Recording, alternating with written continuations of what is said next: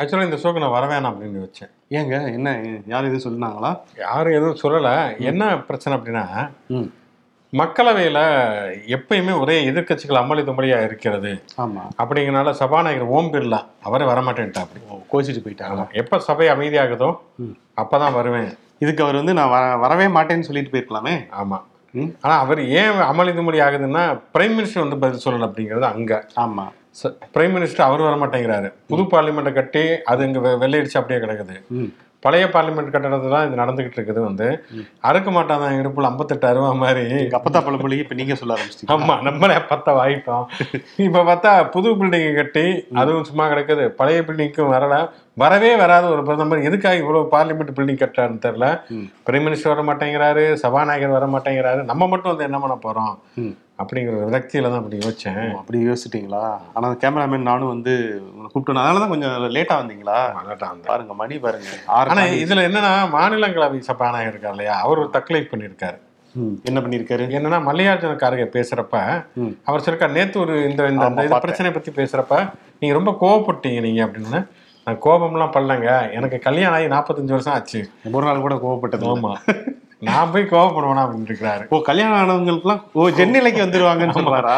எல்லாம் மறத்து போச்சுன்னு பாலச்சந்திர படத்துல ஒரு வருஷம் இருக்கு இல்லையா? ஆமா, இதெல்லாம் பழகிருச்சு அப்படின்னு. என்ன அடி, எத்தனை விழுப்பெண்கள் அப்படின்னு சொல்லிட்டு ஆண்கள் அடிவாங்க அது ஏரியாவே இல்லை அப்படிங்கிற ரேஞ்சுக்கு அவர் பேசியிருக்காரு. இதுக்கு இந்த தேசிய மகளிர் ஆணையம் எதுவும் வந்து கண்டனம் எதுவும் குரல் சொல்லலை. இனிமேல் இப்ப தெரிவிப்பாங்கன்னு நினைக்கிறேன். வந்து அவராது இங்க வந்து தக்கலை பண்றாரு, இன்னொருத்த வரவே மாட்டேங்கிறாரு அப்படிங்கிற மாதிரியான ஒரு சூழல் தான் நிலவுகிறது. அப்படிங்கிறதுனாலதான் சரி ஷோக்குள்ள போவோம். இது சொல்றதை சொல்லிட்டோம். ஒளிப்பதிவாளர் ஹரிஹரனுடன் நான் சிவகுமார், நான் உங்கள் நண்பன் சரண்.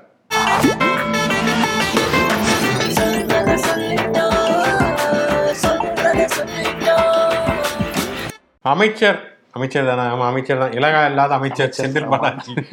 அவர் தொடர்பான இடங்களில மீண்டும் மீண்டும் சோதனை மேல் சோதனை போதுமடா சாமின்னு அவர் தான் அந்த பாட்டை பாடுவார் நினைக்கிறேன். தங்கப்ப தக்கம் படத்தில் வரக்கூடிய அந்த பாடல் நேயர்கள் விருப்பத்துக்கு இணங்க இதுக்கு சென்னை சிறையில வந்து புலன் சிறையில் ஒளிபரப்பப்படுகிறது.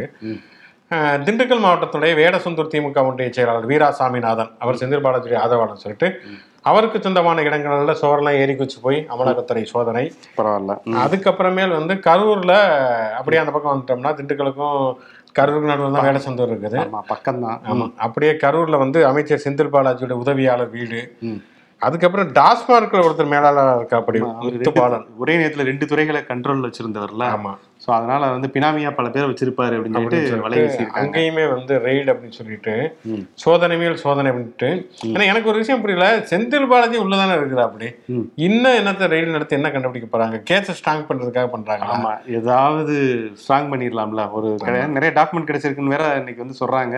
ஆனா காலையில 6 மணிக்கே போய் ஒரு மனுஷங்க வீட்டுல போய் செக் பண்றாங்கன்னா அவங்க அப்பதான் எந்திரிச்சிருப்பாங்க. எனக்கு இன்னொரு சந்தேகம் இருக்கு, உண்மையிலே ரெய்டு போறாங்களா, தக்காளி எடுத்துட்டு போக போறாங்களான்னு தெரியல. வந்து வீட்டுல வர இவங்க வீட்டுல ஒரு 3 கிலோ, அவங்க வீட்டுல ஒரு 3 கிலோ எடுத்தோம்னா ஒரு 10 நாளைக்கு வரும் அப்படிங்கிற மாதிரி எடுத்துட்டு போறாங்களா என்னன்னு தெரியல. ஏதோ ஆவணங்கள்ங்கிறாங்களே தவிர. அதுக்கப்புறம் இப்ப பொன்முடி வீட்லயும் வந்து 70 லட்சம் நாங்க வெளிநாட்டு கரன்சினாங்க. ஆனா வந்து அவர் வந்து விசாரணை அட்டன் பண்ணிட்டு வெளியில வந்துட்டா. அப்படி ஒன்றும் பெருசா இல்லை. இதுல எது உண்மை எது பொய், கசிய விடும் தகவல்கள் எது, நம்பத்தகுந்த வட்டாரங்கள் எது, எதுவுமே நமக்கு தெரியவில்லை. ஆனாலும் வந்து ரெய்டு எதுவுமே இல்லைனா கூட அப்பப்ப ரெய்டு வருவோமே, அவங்கள வந்து ஒரு பீதியிலே வச்சிருப்போம். அதிரடி படை ஒரு 10-20 பேர் வாசல்ல, வீட்டு வாசல் நின்னா அந்த ஏரியாவே வந்து அப்படியே அதிர்ச்சியாகி பார்ப்பாங்க, ஐயோ அப்படின்ட்டு. ஆமா, ஸோ அப்ப ஏதோ சிக்கி இருக்கு அப்படி முதல்ல அப்படி அதிர்ச்சியாகி பார்ப்பாங்க. அதுக்கப்புறம் என்னன்னா வந்து கேஷுவலாகி ஒரு இடத்துல ஃபோன் பண்ணி கேட்பாங்க, என்ன ஏரியாவில் வரேன், நீங்க வரவே இல்லை அப்படின்ட்டு அப்படிங்கிற மாதிரி. ஏன்னா இன்னும் இந்த வாரம் அதிரடிப்படையும் ஒரு அமலாக்கத்துறையும் ஆலையை காணாம அப்படிங்கிற அளவுக்கு ஆயிடுவாங்க போலக்கு. நிறைய ரெய்டுகள், அடுத்தடுத்த ரெய்டுகள் வேற எங்கெங்கேயாவது போகும்னு பார்த்தா செந்தில் பாலாஜியை சுற்றியே வந்து இந்த ரெய்டுகள் நடந்து கொண்டிருக்கிறன அப்படிங்கிறத நம்ம பார்க்கிறோம். ஆனா இவங்க இந்த பக்கம் அந்த முன்னாள் அதிமுக அமைச்சர்கள் மேல அந்த ரெய்டுகள்லாம் இல்லை, இப்ப சுத்தமாவே இல்லை.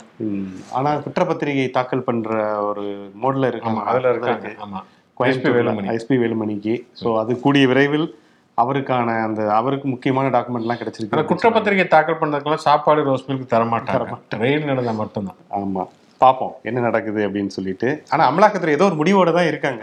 ஆமா, மணிப்பூரை தொடர்ந்து ஹரியானாவிலும் கலவரங்கள் அப்படிங்கிறத பார்க்குறோம். மணிப்பூரை பொறுத்த வரைக்கும் அது 2 பழங்குடி இன மக்களுக்கு இடையிலான மோதல். இன்னும் சொல்லப்போனால் அதுக்குள்ளேயுமே மதம் இருக்குதுங்கிற மாதிரியான விஷயங்கள்லாம் இருந்தாலுமே கூட அது பெருமளவுக்கு இனக்குழுக்களுக்கு இடையிலான மோதல்.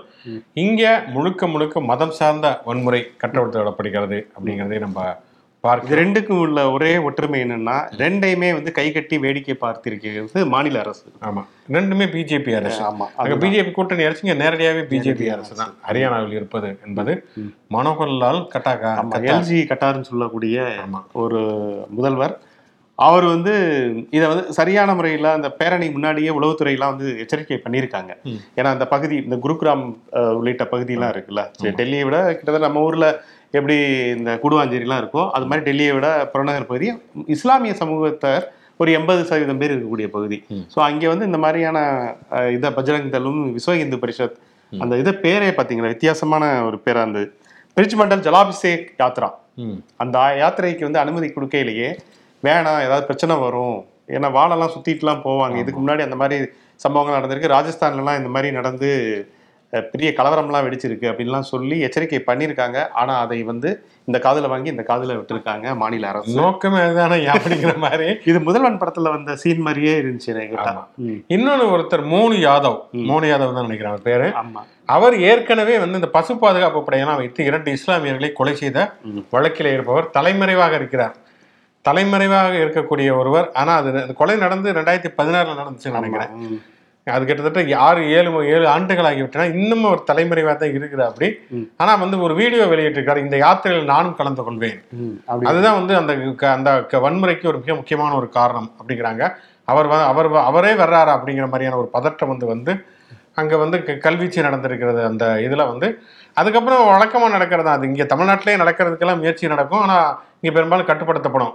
இஸ்லாமியர்கள் சிறுபான்மையில் இருக்கக்கூடிய பகுதிகளில் ஊர்வலம் போறப்ப வெறுப்பட்டக்கூடிய வாசகங்கள், கோஷங்கள், முழக்கங்கள் போறது, அப்புறம் நீங்க சொன்ன மாதிரி ஆயுதங்கள் எடுத்துட்டு போறது, இதெல்லாம் நடக்கவுமே அப்புறம் எதிர்வினை தாக்குதல்கள் இப்படியே நடந்து ஒரு பெரிய இது ஏற்பட்டு அது பக்கத்துல குருகிராம் மாவட்டம் தான். மாவட்டத்துல முதல்ல அந்த இது யாத்திரை ஆரம்பித்திருக்கிறது. யாத்திரை இல்லை, அது இங்கே லோக்கல்ல போறவர், அது ஒரு பேரணி. அதுக்கப்புறம் குருகிராம் எல்லா இடங்களிலும் வன்முறை இதாகி இது வரைக்கும் நம்ம பேசக்கூடிய அல்லது நம்ம செய்திகள் அறிந்த வரைக்கும் 6 பேர் வரைக்குமே மரணமடைந்திருக்கிறார்கள். அதுல ஆலிம், அந்த காவல்துறை சேர்ந்தவர், அந்த இளம் ஆலிம்சா ஒருத்தர், தலை சேர்ந்தவரும் இருந்திருக்கிறார். ஆமா, இந்த பழி எண்ணிக்கை அதிகமான இந்த மோனு யாதவ் இப்பவும் வந்து அவர் வந்து சமூக வலைதளங்கள்ல அந்த துப்பாக்கி ஏந்தி அந்த படங்களோட தான் அவருடைய ப்ரொஃபைலே இருக்கு. அந்த ஒரு யுவராஜ் நினைக்கிறேன். அவர் வந்து ரொம்ப கம்பீரமாக போஸ்ட் கொடுத்துக்கிட்டு, ஒரு எலி செத்தா கூட என்னை தான் கைது பண்றாங்க போலீஸ், என்னை தான் தேடுறாங்க, எனக்கு இதுக்கு என்ன சம்பந்தம் சொல்லிட்டு ஊடகங்கள்ட்ட மட்டும் தெளிவா பேசிட்டு இருக்காரு. அவர் இந்த நிமிடம் வரை கைது செய்யப்படவில்லை அப்படிங்கிற ஒரு தகவல் தான் ரொம்ப அதிர்ச்சி அளிக்கக்கூடிய வகையில இருக்கு. பொதுவாக அந்த பிரிஜ்பூஷன் சரண் சிங் மாதிரி நிறைய பேர் அப்படி ஃப்ரீயா அவ்வளோ விட்டுருக்காங்க. அவங்க பிரிஜ்பூஷன் சரண் சிங் மேல கூட வந்து என்னன்னா வந்து புகாரை அங்கேயுமே புகார்லாம் பதிவு செய்யப்படல. இங்கே வந்து 6 ஆண்டுகள் ஆன பிறகு இவர் கைது செய்யப்படவில்லை. அவர் ஒரு ஃபேஸ்புக் பேஜுக்கு வச்சு லட்சக்கணக்கில் வந்து ஃபாலோவர்ஸ் எல்லாம் இருக்காங்களாம். அவங்கள வந்து அவர் இஷ்டத்துக்கு வந்து தனியாக ஒரு யூடியூப் சேனல் நடத்தி கொண்டு இருக்கிறார் அப்படிங்கிறது உண்மையிலேயே ஆச்சரியமும் அதிர்ச்சியும் அளிக்கக்கூடியதாக இருக்கிறது. பரக் அப்துல்லா இன்னைக்கு சொல்லியிருக்காரு. என்ன சொல்லியிருக்காருன்னா வந்து ஆக்சுவலாக வந்து இப்போ நாங்கள் காஷ்மீரை பொறுத்த வரைக்கும் நாங்கள் வந்து மெஜாரிட்டி தான். ஆனால் வந்து இந்தியாவை பொறுத்த வரைக்கும் நாங்கள் மைனாரிட்டி. பாகிஸ்தான் பிரிஞ்சப்போ மெஜாரிட்டி முஸ்லீம்கள் போனாங்க. நினச்சிருந்தா நாங்களும் போயிருக்கலாமா? நாங்கள் இந்தியாவிலே இருந்தோம். இந்தியா எங்களுடைய நாடு, எங்களுடைய தாய் நாடு நினச்சிதானே இங்கே இருந்தோம். ஆனால் மேலும் மேலும் எங்களை ஒரு பதற்றத்துக்கும் ஒரு பாதுகாப்பின்மைக்கும் தள்ளுவது எந்த வகையில் நியாயம் அப்படிங்கிற ஒரு கேள்வியுமே பரூக் வந்து கேட்டிருக்காரு. உண்மையிலே யோசிக்க வேண்டிய கேள்வி. இன்னொன்று, தேர்தல் வர வர இந்த மணிப்பூர், அதுக்கப்புறம் பார்த்தோம்னா அந்த இதில் பார்க்குறோம், அந்த மகாராஷ்டிராவில் ஒருத்தர் ரயிலில் சுட்டு கொண்டது அப்படிங்கிறது முதல்ல வந்து அவர் மனநலம் பிறந்தவர் அல்ல அப்படின்னு ரயில்வே துறை சொல்லுது. அதுக்கப்புறம் கொஞ்ச நேரம் கழிச்சு அதே ரயில்வே துறை மனநலம் பிறந்தவர் தான் அப்படின்னு சொல்லுது. இப்போ பார்த்தீங்கன்னா இந்த ஹரியானா கலவரத்தை பொறுத்த வரைக்கும் அதில் கைது செய்யப்பட்டவர்கள் எல்லாமே ஒரு 20-25 வயது இளைஞர்கள் தான். அவங்க தான் வன்முறையில் நேரடியாக ஈடுபட்டுருக்கிறாங்க. அப்படிங்கிறப்ப எப்படி ஒரு வெறியூட்டப்பட்ட ஒரு பிரச்சாரம், எப்படி ஒரு பிளவு அது வந்து தொடர்ச்சியாக செயல்படுகிறது? அது வந்து அடுத்தடுத்து வந்து இப்போ மணிப்பூர், சிக்கிம், மகாராஷ்டிரா, ஹரியானான்னு தேர்தல் வர வர இந்த மாதிரியான ஒரு இந்த போலரைசேஷன் சொல்லுவாங்க இல்லையா, அது நடக்கிறதோங்கிற ஒரு பெரிய கேள்வி இருக்கிறது. பாஜகல இருந்துமே இதை வந்து சொல்றாங்க, இதை வந்து தடுத்து இருந்திருக்கலாம் அப்படிங்கிறது தான் பாஜக தலைவர்களே நிறைய பேருடைய கருத்தா இருக்கு. இப்படி தொடர்ந்து ஒவ்வொரு இதா புட்டு வெளிப்பட்டு இருக்கோ அப்படிங்கிற மாதிரியான ஒரு சம்பவமா தான் இது வந்து. பிரதமர் இதை பத்தி பேசுவாருங்கிறதுல அவர் எதை பத்தி தான் பேசுவார், அப்படி என்னதான் பேசுவார் அப்படிங்கிறதுல எல்லாரும் கல்யாணத்துக்கு போங்க, எல்லாரும் போய் செய்யுங்க, எல்லாரும் வந்து பீடா சாப்பிடுங்க அப்படின்னு சொல்றாரு தவிர தன்னுடைய கட்சி எம்பி இப்ப வந்து ரக்ஷாபந்தனுக்கு ராக்கி கட்டுங்க, இஸ்லாமியர்களுக்கு போய் ராக்கி கட்டுங்க அப்படிங்கிறாரு. அதான் தேச ஒற்றுமையோட இருக்கும் அப்படிங்கிறத காட்டுங்க அப்படின்னு சொல்றாங்க. ஆனா இன்னொரு பக்கம் பார்த்தோம்னா இந்த மாதிரி வன்முறை வெறியாட்டங்கள் திட்டமிட்டே நடத்தப்படுகிறது அப்படிங்கிறது தான் மிக கொடூரமான ஒரு விஷயம். இந்த 9 வருஷத்துல அவர் என்னன்னா கையை தட்டுங்க, தட்டை ஏந்துங்க, ராக்கி கட்டுங்க, தேசிய கொடி ஏத்துங்க, இந்த மாதிரி அடையாள ரீதியிலான விஷயங்களை சொல்லியிருக்காரு தவிர நம்ம வந்து ஒரு இந்தியாங்கிற ஒரு மிகப்பெரிய ஜனநாயகனுடைய பிரதமர் சட்ட ரீதியாக நம்ம நிர்வாகத்தை இது பண்ணணும் அப்படிங்கிற மாதிரியான இதுவே இல்லை. அது வந்து யாராவது இந்த குடும்பாய் கொடுத்துறது, கருப்பு இது கட்டுறதுன்னா சாதாரண ஒரு எதிர்ப்பை கட்டக்கூடிய அடையாள ரீதியாக பண்ணுவாங்க. ஒரு பிரதமர் இதையே தான் சொல்லிட்டு இருக்காருன்னா அவர் என்ன பிரதமர் அப்படிங்கிறது நமக்கு தெரியவே இல்லை. ஆனால் வந்து உண்மையிலேயே வந்து இந்தியா அப்படிங்கிற நம்ம ஒரு கிட்டத்தட்ட ஒரு வாரத்துக்குள்ள தான் நம்ம பேசியிருப்போம். வந்து இங்கே வந்து எப்படி வந்து ஒரு மத நல்லிணக்கம் பேணப்படுகிறது. ஜோசப்னு ஒருத்தர் மணிப்பூர்லேருந்து வரானா, அவர் ரயில்வே ஸ்டேஷனை பார்த்து ஒருத்தர் வாடகை வீட்டில் தங்க வைக்கிறாரு, ஒரு மூர்த்திங்கிற போய் வந்து உதவி பண்றாரு. ஒரு இந்து மாணவிக்கு எப்படி வளைகுடா நாட்டில் இருக்கக்கூடிய ஒரு இஸ்லாமியர் உதவி பண்றாரு. மக்கள் வந்து ஒற்றுமையாக இருக்கணும், மதவாத சக்திகளுக்கு வந்து பலியாகிடக்கூடாதுன்னு இது வந்து நம்ம தமிழ்நாட்டு மட்டும் இந்தியா முழுக்கவே சொல்ல வேண்டிய ஒரு மிக முக்கியமான ஒரு விஷயம்தான் வந்து. ஆமாம், நிச்சயம். ஓட்டு எலெக்ஷன் எல்லாம் வரும், ஆனால் வந்து மத நல்லிணக்கமும் ஒரு சகோதரத்துவம் சமத்துவங்கிறது ரொம்ப ரொம்ப மிக முக்கியமான ஒரு விஷயம். ரொம்ப கவனமாகவும் இருக்கணும் நம்மெல்லாம். ஆமாம். ராகுல் காந்தி இன்றைக்கு சுப்ரீம் கோர்ட்டில் மனு தாக்கல் செய்திருக்கிறார். ஏற்கனவே அந்த மோடி அப்படிங்கிற பேர் உள்ளவர்களாம் திருடர்கள் அப்படின்னு பேசியதுனால வந்து அவருக்கு 2 ஆண்டுகள் சிறை தண்டனை விதிக்கப்பட்டு அப்புறம் மேல்முறையீட்டுக்காக அது நிறுத்தி வைக்கப்பட்டு அதுக்கப்புறம் எம்பி பதவி போய் இப்போ வந்து சுப்ரீம் கோர்ட்டில் மேல்முறையீட்டில் மனு தாக்கல் பண்ணியிருக்கு. ஒரு மன்னிப்பு கேட்டால் இது சாதாரணமாக முடிஞ்சிற பிரச்சனை தான் அப்படின்னு சொல்லி நிறைய பேர் வந்து சட்ட ஆலோசனைலாம் சொன்னாங்க. இந்த குற்றவியல் நடைமுறை சட்டம், மக்கள் பிரதிநிதித்துவ சட்டப்படி என் மேலே வந்து புனையப்பட்ட ஒரு வழக்கு, அதனால நான் மன்னிப்பு கேட்குறேன்னா எப்பயே கேட்டிருந்துருக்கலாம், நான் கேட்க மாட்டேன் அப்படிங்கிறதையே அவர் வந்து பதில் மனுவாக. அதாவது நான் வந்து தப்பாக எதுவும் சொல்லலை, நான் வந்து பொதுவாக தான் சொன்னேன் அப்படிங்கிற ஒரு விஷயத்தையுமே சொல்லி இருக்கிறார்.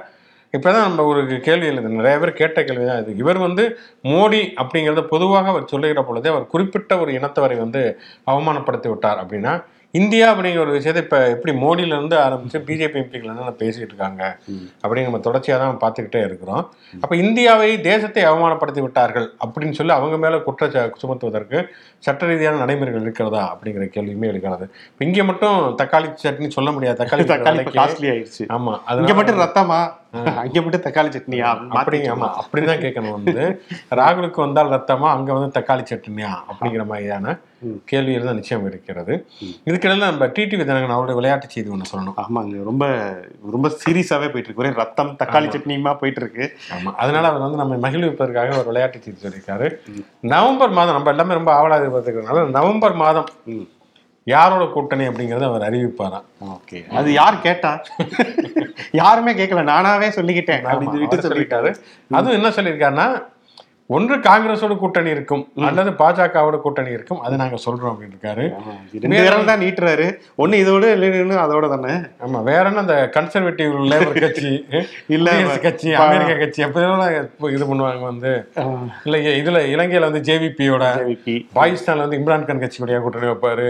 இந்தியாவில் இருக்கிறது 2 கட்சி. அப்ப இவருக்கு என்ன ஐடியாலஜி இருக்கு நமக்கு புரியவே இல்லை. ஒண்ணு, இப்ப வந்து இந்தியாவில் கூடிய எல்லா கட்சிகளுமே இருதரப்பாக தான் பிரிந்திருக்கிறாங்க. இந்தியா என்டிஏ, ஒன்னு பிஜேபி ஆதரவு அல்லது பிஜேபி ஒரு அபாயகரமான சக்தின்னு சொல்லி எதிர்க்கட்சிகளாம் ஒரு காங்கிரஸ் தலைமையில ஒரு கூட்டணி அமைச்சர். 2 சைடுமே துண்டு போடுறதுன்னா எல்லா பக்கமும் போய் வாய் வைக்கிற ஒரு மோடுல இருக்காருன்னு அர்த்தம்.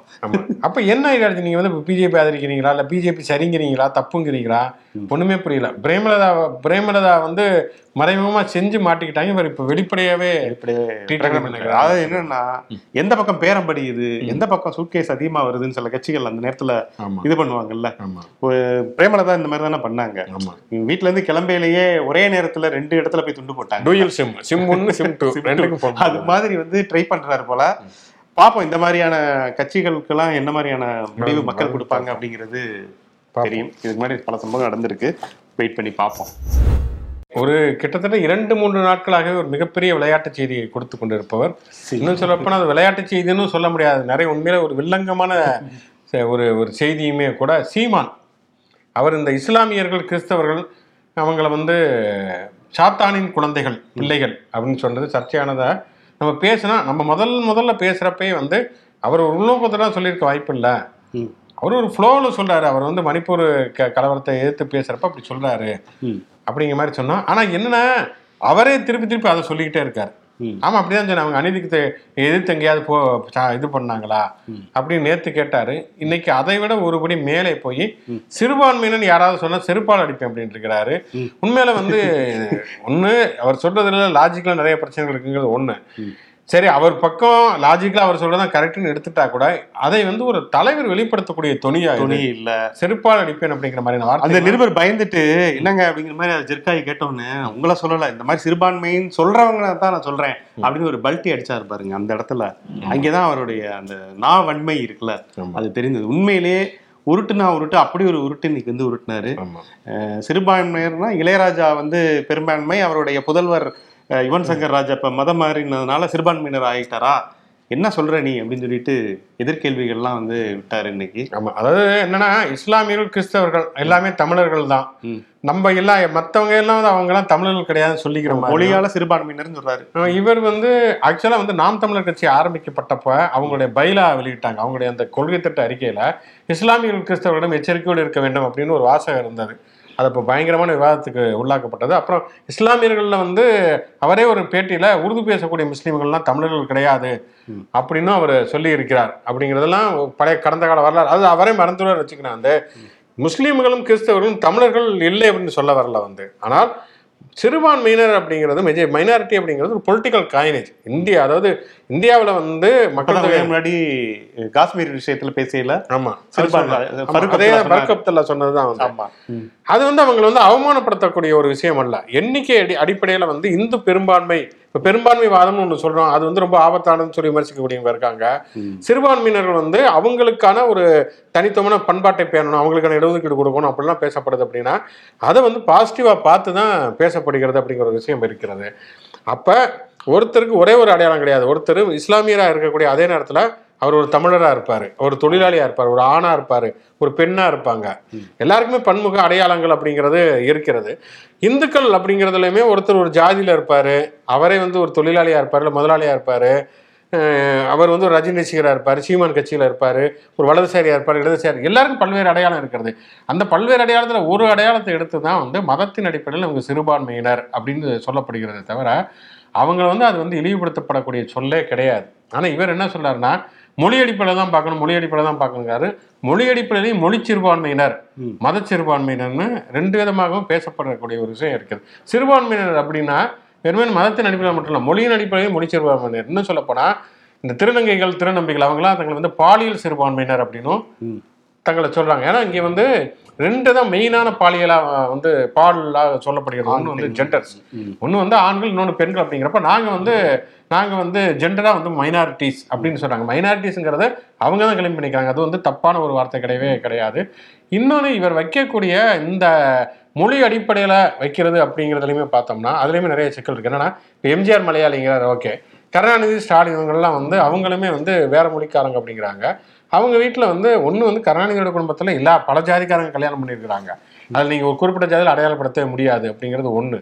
இன்னொன்று அவங்க வந்து இப்போ எம்ஜிஆருடைய தாய்மொழி மலையாளம் அப்படிங்கிற மாதிரி கருணாநிதியில ஸ்டாலின் மொழியோ ஒரு தெலுங்குன்னு சொல்ல முடியாது. இவங்க என்ன சொல்கிறாங்கன்னா ஏதோ ஒரு காலகட்டத்தில் ஆந்திராவிலேருந்து இந்த ஜாதிக்காரங்க வந்தாங்க அப்படின்னு சொல்கிறாங்க. இதுக்கெல்லாம் எந்த விதமான வரலாற்று பூர்வமான ஆய்வுகள் நடந்தெல்லாம் முறைப்படுத்தப்படலை. ஆளாளுக்கு ஒன்று சொல்லிக்கிறதா, இவர் ஆந்திராவிலேருந்து வந்தார், அவர் கர்நாடகாவிலேருந்து வந்தார் அப்படின்னு சொல்லப்படுவதை தாண்டி இங்கே தெலுங்கு பேசக்கூடிய அல்லது கன்னடம் பேசக்கூடிய ஜாதியை சேர்ந்த மக்கள் இருக்காங்க. இப்போ அருந்ததியில் ஒரு தடவை வந்தேன்னு சொல்லி பிரச்சனையாச்சு.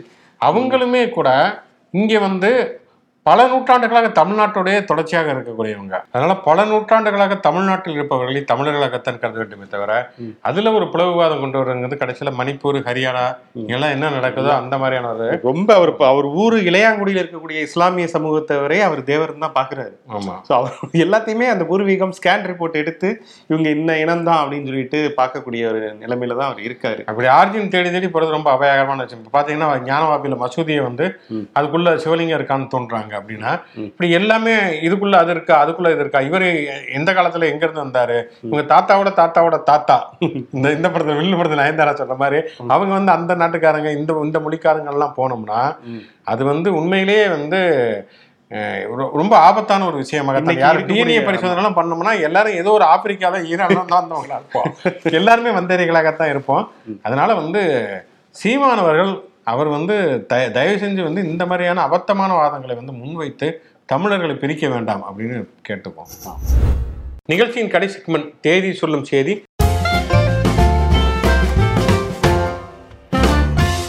இந்த யாருடைய பிறந்தநாள், நினைவு நாள் மற்றும் சுவாரஸ்யமான சம்பவம் அப்படின்னு பார்க்கறதுக்கு முன்னால நம்ம பார்வையாளர்கள் கமெண்ட்ஸ்.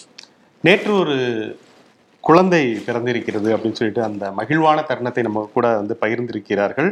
பாலமுருகன் சௌமீனா தம்பதியர்களுக்கு நேற்று ஒரு அழகான குழந்தை பிறந்திருக்கு. அந்த குழந்தைக்கு வாழ்த்து சொல்லுங்க அப்படின்னு சொல்லிட்டு அப்பா அம்மா செங்கோட்டையன் செல்லம்மாள், அக்கா தேவி ராதாகிருஷ்ணன், சவுந்தரா செந்தில்குமார் இவங்கெல்லாம் நம்மளிடம் கேட்டிருக்காங்க. ஸோ அந்த குழந்தைக்கு எங்களுடைய வாழ்த்துக்களை சொல்லிக்கிறோம். அந்த பெற்றோருக்கு இனிய வாழ்த்துக்கள். நிச்சயமாக வாழ்த்துக்கள். அதே போல நம்முடைய இணையர் வி ஜெயபாலன், இவர் ஓய்வு பெற்ற தமிழாசிரியர், அவருடைய நண்பரான சுவாமிநாதனுக்கு இன்று பிறந்த நாள். ஓகே, சுவாமிநாதன் அவர்களுக்கு நம்முடைய இனிய பிறந்தநாள் வாழ்த்துக்கள். ஜெயபாலன் சார்பாக நம்முடைய வாழ்த்துக்களை சொல்லிக்கொள்வோம். இன்றைக்கு பிறந்தநாள் மற்றும் நினைவு நாள் பார்த்தோம்னா பெருசா இல்லை, ரொம்ப சுருக்கமாகவே சொல்லிக்கொள்ளலாம். ஏன்னா நடிகை வாணிசிறி அப்படின்னால வசந்த மாளிகை தான் ஞாபகத்துக்கு வருது. இப்போ கூட வசந்த மாளிகை ரீரிலீஸ் ஆகி பயங்கரமா போய் கொண்டு இருக்கிறது. அந்த வாணிசிறி கொண்டை அப்படிங்கிறது அந்த காலகட்டத்தில் ஒரு ஃபேமஸான ஒரு விஷயமாக இருந்தது. நடிகை வாணிசிறி இப்போ நிறைய தெலுங்கு படங்கள்லாம் வேற அம்மா அந்த கேரக்டர்லாம் நிறைய நடிச்சாங்க. வாணிசிறி அவர்களுக்கு நம்முடைய இனிய பிறந்தநாள் வாழ்த்துக்கள். நினைவு நாள்னு பார்த்தோம்னா என்.வி. நடராஜன், திமுகவுடைய 50 தலைவர்களில் ஒருவர். என்.வி. நடராஜன் அவர் ஒரு பத்திரிகை நடத்தி கொண்டிருந்தார். என்.வி. நடராஜன் அவருடைய பையன் என்.வி. சோமு, அதுக்கப்புறம் அவங்களுடைய சோமுவுடைய மகளுமே இதாக இருந்தாங்க, திமுகவில் பொறுப்பில் இருந்தாங்க. அப்படிங்கிறனால ஒரு பாரம்பரியமான ஒரு திராவிட இயக்க குடும்பம். என்.வி. நடராஜன் அவரையுமே நாம் நினைவு கூறுவோம். ஓகே தொடர்ச்சியாக ஒரு பக்கம் இந்த எல்லா பக்கம் மொழி இனம் இந்த மாதிரியான வாதங்கள் மண்டை பிச்சுக்கிட்டு இருக்கக்கூடிய ஒரு நேரமாக இருக்கிறது. அதெல்லாம் தாண்டி மனிதநேயங்கிறது ரொம்ப மிக முக்கியமான ஒரு விஷயம். ஓகே, நாளை மீண்டும் பல புதிய செய்திகளும் விவாதங்களும் சந்திப்போம். நன்றி.